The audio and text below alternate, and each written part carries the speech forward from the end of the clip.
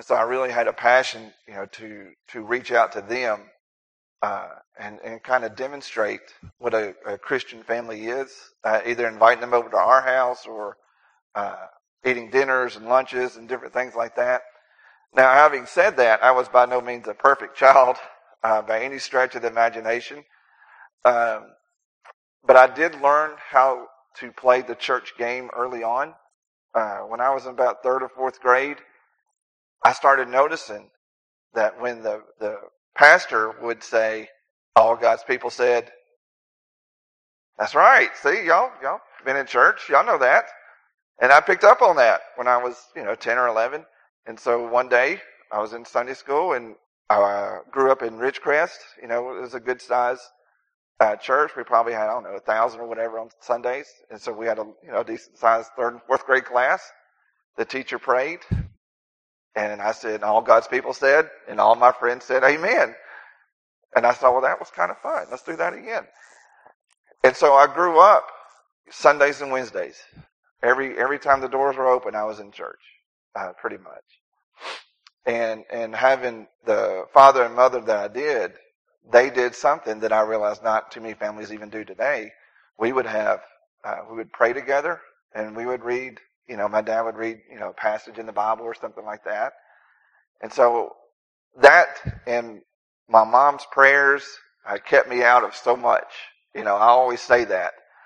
The other thing is, but having grown up in church and not committing any quote unquote the big sins, and I thought I was saved. I'm not like so and so. I'm not out doing this or I'm not out doing that, but I still sinned. I knew that. But I always compared myself to somebody else instead of the light of Scripture or to a Jesus. And that was always what I did. And people kind of said, well, you don't understand because he's not going to go out drinking or doing all these other things. And so when I went to a church camp when I was 16 years old, it was at Lake Forest Ranch in Macon, Mississippi. They had a typical bonfire, campfire service. And I felt God was calling me into ministry as well as salvation. And I was like, well, I'm already saved. I think God's calling me into ministry. And so when I was 16, I was called into ministry. I ignored the call to salvation because I based my salvation on who I was in the church or who my parents were, or I didn't do any, big sins or something like that.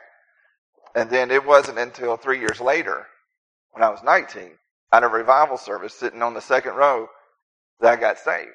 And I'm going to tell you the rest of that, when we get into this, because it's the passage that I read during the revival service when I wasn't paying attention to the preacher, so I hope y'all don't do that, but I read it and then I got convicted. But I want to look at something in Matthew 7.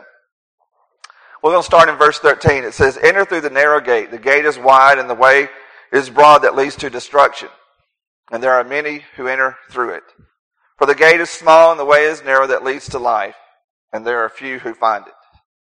Beware of false prophets who come to you in sheep's clothing, but inwardly are ravenous wolves. You will know them by their fruits. Grapes are not gathered from thorn bushes, nor figs from thistles, are they? So every good tree bears good fruit, but the bad tree bears bad fruit. A good tree cannot produce bad fruit, nor can a bad tree produce good fruit. Every tree that does not bear good fruit is cut down and thrown into the fire. So then you will know them by their fruits. Verse 21. Not everybody who says to me, Lord, Lord, will enter the kingdom of heaven, but he who does the will of my Father which is in heaven. Many will come to me and say, Lord, did we not prophesy in your name cast out demons, and in your name do many miracles? I then will declare to them, I never knew you. Depart from me, you who practice lawlessness. Therefore, everyone who hears these words of mine and acts on them may be compared to the wise man who built his house on the rock. And the rain fell, the floods came, the winds blew and slammed against that house. And yet it did not fall, for it had been founded on the rock. Everyone who hears these words of mine and does not act on them, he'll be like the foolish man. Built his house on the sand. The rain fell, the floods came, and the winds blew and slammed against that house, and it fell. and great was its fall. There are two gates that is mentioned here. This is at the end of the Sermon on the Mount when Jesus preached. And if you've ever take the time and just read through the Sermon on the Mount, it'll probably take you 15 minutes. And so that's why I try to keep my message at 15 minutes to 20 minutes. It's good enough for Jesus, it's good enough for me. But he comes to the point, and all along when you go back and look at chapter 5, and he says, you have heard it said this, but I say this. He was correcting their thinking on what they understood. You know, even when it comes to the 10 Commandments, you have heard it said, don't murder. But I say, if you have hate in your heart, you've committed murder already. You have heard it say, don't commit adultery. But if you lust in your heart, you've committed adultery already. He's talking about the intent of the law. And so he's going through and correcting all these things. And then he gets to this. He gets to the culmination of it right here. He said, there are two gates. One's narrow, the other one's pretty broad. One is easy and popular. The large crowd would usually go there. You can do whatever you want, believe whatever you want. May not seem like it at first, but the end is always destruction. And that's what I'm seeing a lot of today. That's what I'm hearing in different churches who claim to be followers of Christ, who claim to teach the Bible, but yet their teachings deny what the Bible actually says because they just want acceptance. They just want to have a large crowd. They just want to be liked. It's not a popularity contest. It's about being right before God. And so he focused on that. He said, you know what? There's two gates. You choose. One's going to be very popular. You're going to see some of your family and friends go down there. The other one is narrow, and it's going to cost you. It is more difficult. It is less desirable at first. It is strict in obedience, demands full self-denial, can be lonely and very costly. You'll have to give up everything. But in the end, you will have peace, you will have fulfillment, and you'll experience what true love is all about. And if you think about it, God's people have always been small, have always been a remnant. Right? The few. That's what he focuses on. There are many other nations that God could have chose, but he chose Israel. Israel's about the size of New Jersey. It's not a very big country. But God says, you know what? The Jews are my people. That's the one I fulfill my promise through Abraham. And that's what he's done. Jesus did say that the narrow would be difficult. He said, you want to follow me? I'm homeless. You want to follow me? You will be persecuted. Do you want to follow me? You must choose. But one thing is certain, you can't walk down both roads. You will choose one of the roads to go down. Then look at the next verse in 15 through 20. It says, beware of false prophets who come to you in sheep's clothing, but inwardly they are ravenous wolves. He's telling them to watch out for these. And how does he tell them? How does he want them? He said, look at their fruit. Look at who, not just what they say, but what they produce in their life. That's going to tell you who they really are. Is it really about Jesus? Is it really about God? Or is it more of a popularity contest with him? Is it more about, oh, I got this, I'm going to hold this over you, which is what the Pharisees were doing. They were making the laws burdensome for the people, so they looked up to the Pharisees. You don't break any of these laws? Man, you're better than me. But notice this, it says, you know what? They're wolves, but they dress like sheep. And that's something I want to challenge each and every person to do. Don't just listen to what they say, but watch what they do. And the only way you know if it's true or not is you got to filter everything through God's Word. This is truth. Okay? Anybody can come up here, preach a great sermon and get a large crowd, but are they preaching the truth? You've got to know that. You've got to walk away and go, well, wait a minute, I'm not sure about this. Not in a very argumentative, I'm better than you type thing, but in more of, that's not how I read Scripture. Because some people think, you know what? Hell doesn't really exist. That's the popular one as of late. In the end, God's love wins. Everybody goes to heaven. Well, who doesn't want to hear that? Is that what the Bible says? Then you're going to know. Where does it say that? Then that's on you now. You got to be able to study and know God's Word in order to discern what is false, what is inaccurate. And thank God we also had the Spirit living inside us to say, wait a minute, that's not what I said. So we have the Spirit of God working through the Word of God. You'll know the heart of God. You'll know the mind of God. But he said you got to beware of these false prophets, their false lifestyle that can produce fruit that looks good, but the inside is very rotten. Their fruit will never last. Okay? That's another way that I think you can determine if somebody's truly from God or not. Their ministry or their life is more about themselves, about what they do, as opposed to just being a humble servant of God. And the other thing is, and this is, Jesus mentions this throughout Scripture, they desire man's praise more than God's. They'd rather have the acclamations that man give them. Oh, you're this great whatever. You're this great teacher, this great prophet, this great leader, this great whatever. That's what they desire. Not just being a humble servant behind the scenes or pointing everybody towards Jesus, pointing everybody towards Scripture, pointing everybody towards God. It's all about them and what they want and what they can experience and give to you. They've never experienced a life-changing encounter with Christ until it's too late. Also, many times false teachers will come, and this is the thing, they will come from among us. They will come from our churches, our congregations, our denomination. They will come from among us. And it's not me that believes that. 1 John 2:19 says, they went out from of us, but they were not really of us. For if they had been of us, they would have remained with us. But they went out, so that it would be shown that they are not all of us. And Jesus experienced that himself, didn't he? With Judas. Judas was one of the 12 disciples. Judas was one of the close-knit in his own group. And he betrayed him.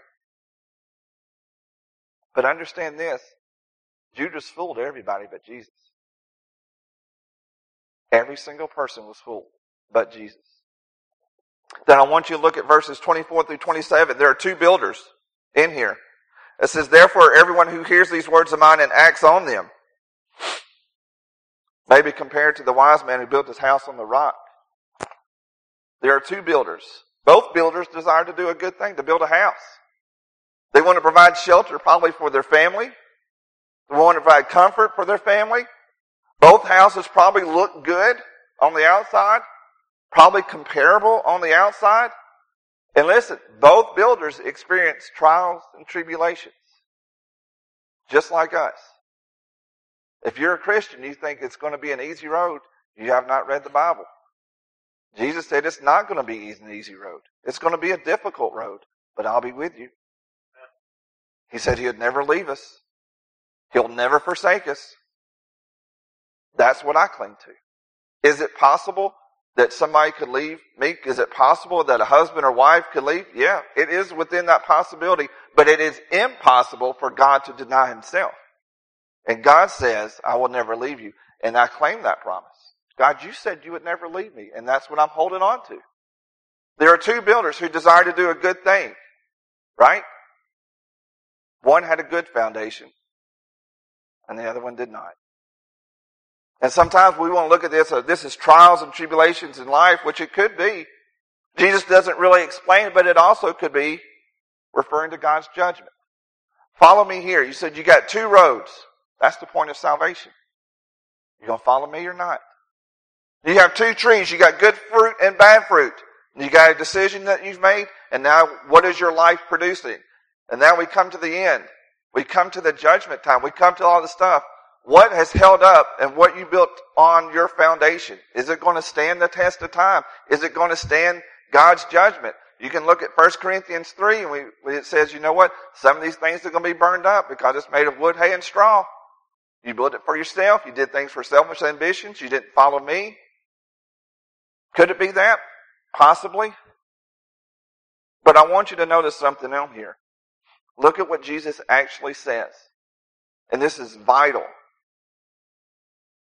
He who hears these words of mine and acts on it. I sat in so many church services. I've listened to a lot of good preachers growing up. I've heard a lot of good sermons. It never changed me. I heard it. I didn't act on it. I did not act on what the scripture said. I did what I wanted to do because I thought I could please people. Even in James, Jesus' half-brother, when you look at what he says, in James 1:22, it says, He who hears these words of mine and acts on them, this person is wise according to Jesus. In James 1:22, it says, but prove yourselves doers of the word, not merely hearers who delude themselves. The foolish one heard the words of Jesus, and that's all he did. He just heard them. He didn't act on it. He just listened. He sat there quietly, peacefully. He said, well, that's nice. But Jesus, you don't know what I got to do next week or next month or even tomorrow. Jesus, you don't understand what I got to do to close a business deal. You don't understand what my work is like or my home life is like. Jesus, you just don't understand, but that's nice. Thank you so much, man. That's a good sermon. And you walk out the doors never changed because you're not acting on what Jesus said to do. So let me ask you a simple question. I got 2 children I'm very proud of, and if I tell one of them, there's 3 bags of garbage, and I tell them, hey, take the garbage out, please. And they take 1 bag out, and they leave the other 2. Did they obey me? No. You see, partial obedience is still disobedience. It's the same thing with God. You've heard the words, but did you obey me? Did you make disciples? Did you witness? Did you tithe? Did you do whatever that Jesus commands us to do? You can't say, well, I'm not talented as a teacher. He didn't say to be talented as a teacher. He just said make disciples. He said, well, I don't know everything as far as witnessing and things like that. He didn't say you have to know everything. Just tell them about your love for me. Your job is not to win anybody. That's the Holy Spirit's job. Your job is just to tell. Your job is just to go out. That's what He wants you to do. Well, I'll get fired. You don't think God can find you another job? Is God worth losing your job over? Because He sure sacrificed His Son for you. Did you pray for that job before you went and got it? If you did, great. That's to say that God can't provide something else, something better. But I think it's more important you are obedient to what God says and not just listen and say, that's good for somebody else, not for me. Then examine your heart. Are you really a believer? Are you really a follower of Christ? Or do you just enjoy the grace and mercy that's preached about? You see, the foolish one heard the words. He did everything just like the one who built his house on the solid foundation. But when the storms came and when judgment came, he had nothing left. He just listened. What do you think happened if every single person in this church, or in churches in Madison and Huntsville, if every single Christian today just said, I'm going to be obedient on everything that God says? I'm going to tell you, revival would happen in the United States. I can tell you that for a fact. But so many times we just want to be comfortable in who we are. You say, well, I'll go to church on Sunday, maybe on Wednesday, Sunday night, but everything else, God. Then you're not really devoted to Him, are you? What if I tell my wife, you know what, baby, I'm going to be devoted to you every day of the week but Saturday? Do you think I'd stay married very long? But isn't that what we do with God sometimes? God, I want to be a Christian. I want to go to heaven. I want to do all these things but I just don't want to do this. Then it's still partial obedience, which is still disobedience in my eyes. Here comes the verse that saved me as a 19-year-old. Look at verse 21 through 23. 21 through 23. And Jesus said, not everybody who says to me, Lord, Lord, will enter the kingdom of heaven, but he who does the will of my Father which is in heaven. It is not by words that we're saved. It is by obedience. Let me tell you that again. It is not by your words that you're saved. It is by obedience. This is what Jesus says. I was under the impression when I was a kid, well, I said a prayer, but that's all I did. I said a prayer. It never changed me. I couldn't explain to you all the theological terms at the time or whatever, but I knew when I was 19, I knew I needed to be saved. I knew I would go to hell. I knew that. God knew that, and that's what He convicted me of. It's not by words, but obedience to God's will. And what is God's will? The first thing you got to do is humble yourself and repent. That's God's will for each and every person. The Bible says that God wishes that none would perish, that all would come to repentance, that all would be saved. But we go back to the roads. It's your choice. Which road are you going to choose? Be obedient to what God's Word says. You have to know what God's Word says. You can't just focus on so much of a preacher or listen to a podcast and think, okay, I'll do that. You got to get into God's Word, because God's Word says it will never come back void. God's Word will point you always to Jesus. I don't care where you read in Scripture. It's going to point you to Jesus. And don't just take somebody's word for it. They can be wrong. Intentionally or not, it's not the issue. They can be wrong. I can be wrong at any given time. You got to filter what anybody says through God's Word. This is the only truth that we have in our world today. This is 100% truth. Science has changed throughout time, has it not? They used to say the world was flat, the world's center of the solar system. That's changed. God's Word hasn't. Look at what God's Word has to say, and then be obedient to it. Pray and ask God to reveal to you the truth of His Word, to help you apply it to your life. But you got to be humble. Because James 4:6 says, God resists the proud, but gives grace to the humble. Look at verse 22. It says, many will say to me, Lord, Lord, did we not prophesy in your name cast out demons, and in your name do many miracles? They were basing it on religious activities. They were basing it on them being a good preacher. They were basing it on activities that can be seen by man. They were not basing it on them being obedient to what Jesus said. And that's what convicted me. I never drank, smoked, chewed, and hung out with women who do or anything like that. I was a sinner going to hell who was a church member at Ridgecrest Baptist Church. That was me. So my passion has always been for people in church, because I knew I wasn't the only one sitting in pews week after week not saved. Because I started reading the Bible and I started going, well, wait a minute. If 12 men experienced the Holy Spirit like the day of Pentecost and they went out and changed the world, and we have a church of 1,000 and we don't want people to go out and just witness, well, something's not right. That doesn't look like the book of Acts to me at all. So what's going on? Is it that we're comfortable enough?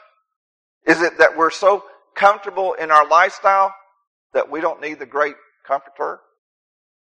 That we're not relying on the Holy Spirit for anything? That we're not relying on God? We're not stepping out on faith for anything? We're just trying to do what's comfortable to us and nice and neat, so that we don't have to get too uncomfortable in our life.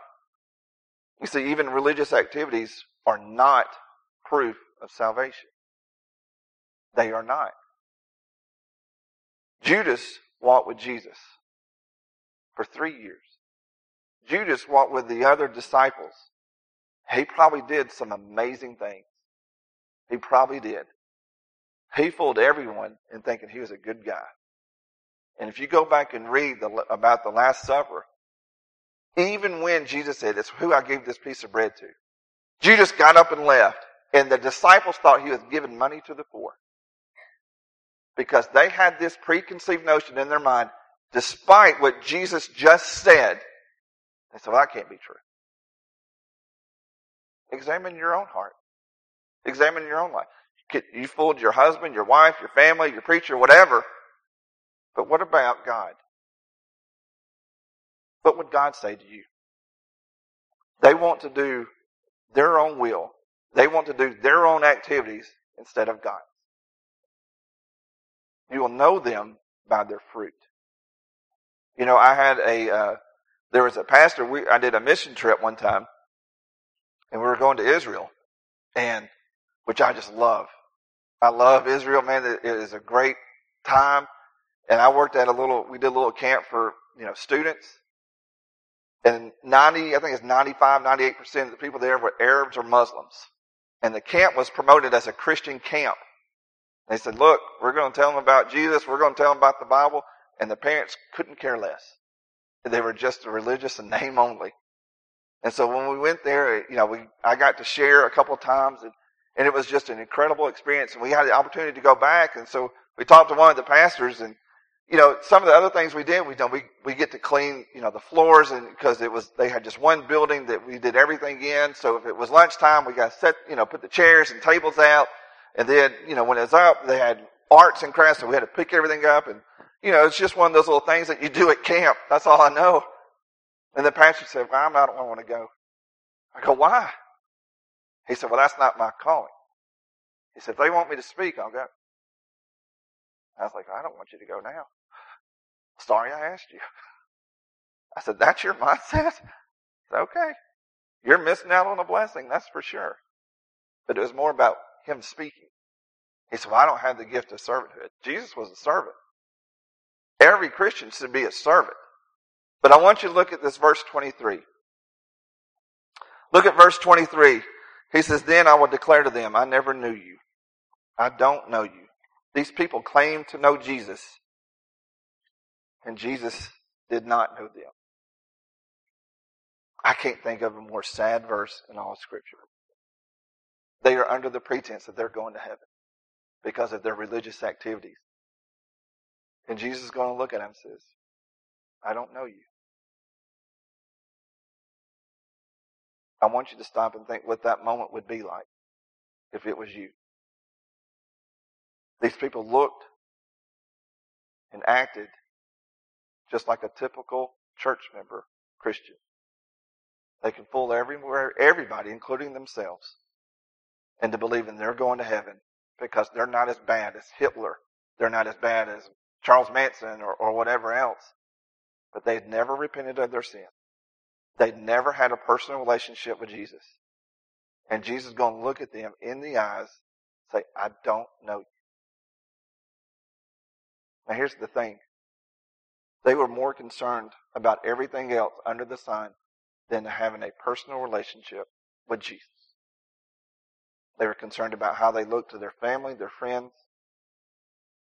They were more concerned about doing activities to be seen by men instead of God. There are two ways to examine the cost of your profession of faith. You choose on that road. You choose by the fruit that you will bear. Because I know this, as a believer, you have the Holy Spirit living inside you, which is the same Holy Spirit that brought Jesus back from the dead. And if you're not producing good fruit, it's not the Holy Spirit's fault. Are you being obedient?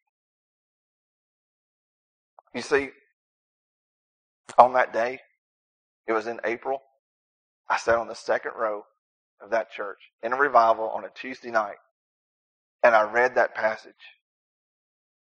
I thought, man, that can't be me. I read it again, and each time I read it, I would get more and more convicted. And I started, well, wait a minute. My dad's this, my mom's this, I did this. God, I got called in the ministry. He said, but you didn't listen to the call of salvation first. And so, on the second pew, when the invitation was given, I did the exact same thing that you hear about. When I was talking to God, I said, God, if you really want me to get saved, let them play another song, another stanza. And if you've ever been to a Baptist revival service, they're going to play another stanza. And I said, God, if somebody comes down to pray, I'll go down. Somebody came down. I said, well, that's revival. Everybody's getting right with you, God. And I'm standing here telling you the stupidest thing I could think of was next. I was standing there, and I had a girlfriend at the time, and I'm literally have a death grip on the pew in front of me. I said, if my girlfriend touches my hand, God, I know it's from you. And no sooner had I prayed it that she touched my hand and I knocked her out of the way to go down and get saved right then. I said, I'm done playing games. God, if I'm this convicted, it's got to be from you, and I know I'm not saved. I know I would go to hell. My parents thought I was saved. My friends thought I was saved. Everybody. But that day, when Jesus said, I will look at them, I never knew you. Depart from me, you who practice sin. And it's not just me. Every church, there's somebody that can claim to that same fact. It may be you. It may be a family member that's maybe not even here. Whatever it is. But my question to you is this. What will Jesus say to you when you die and stand before Him? And then how confident are you in that answer? Let's pray.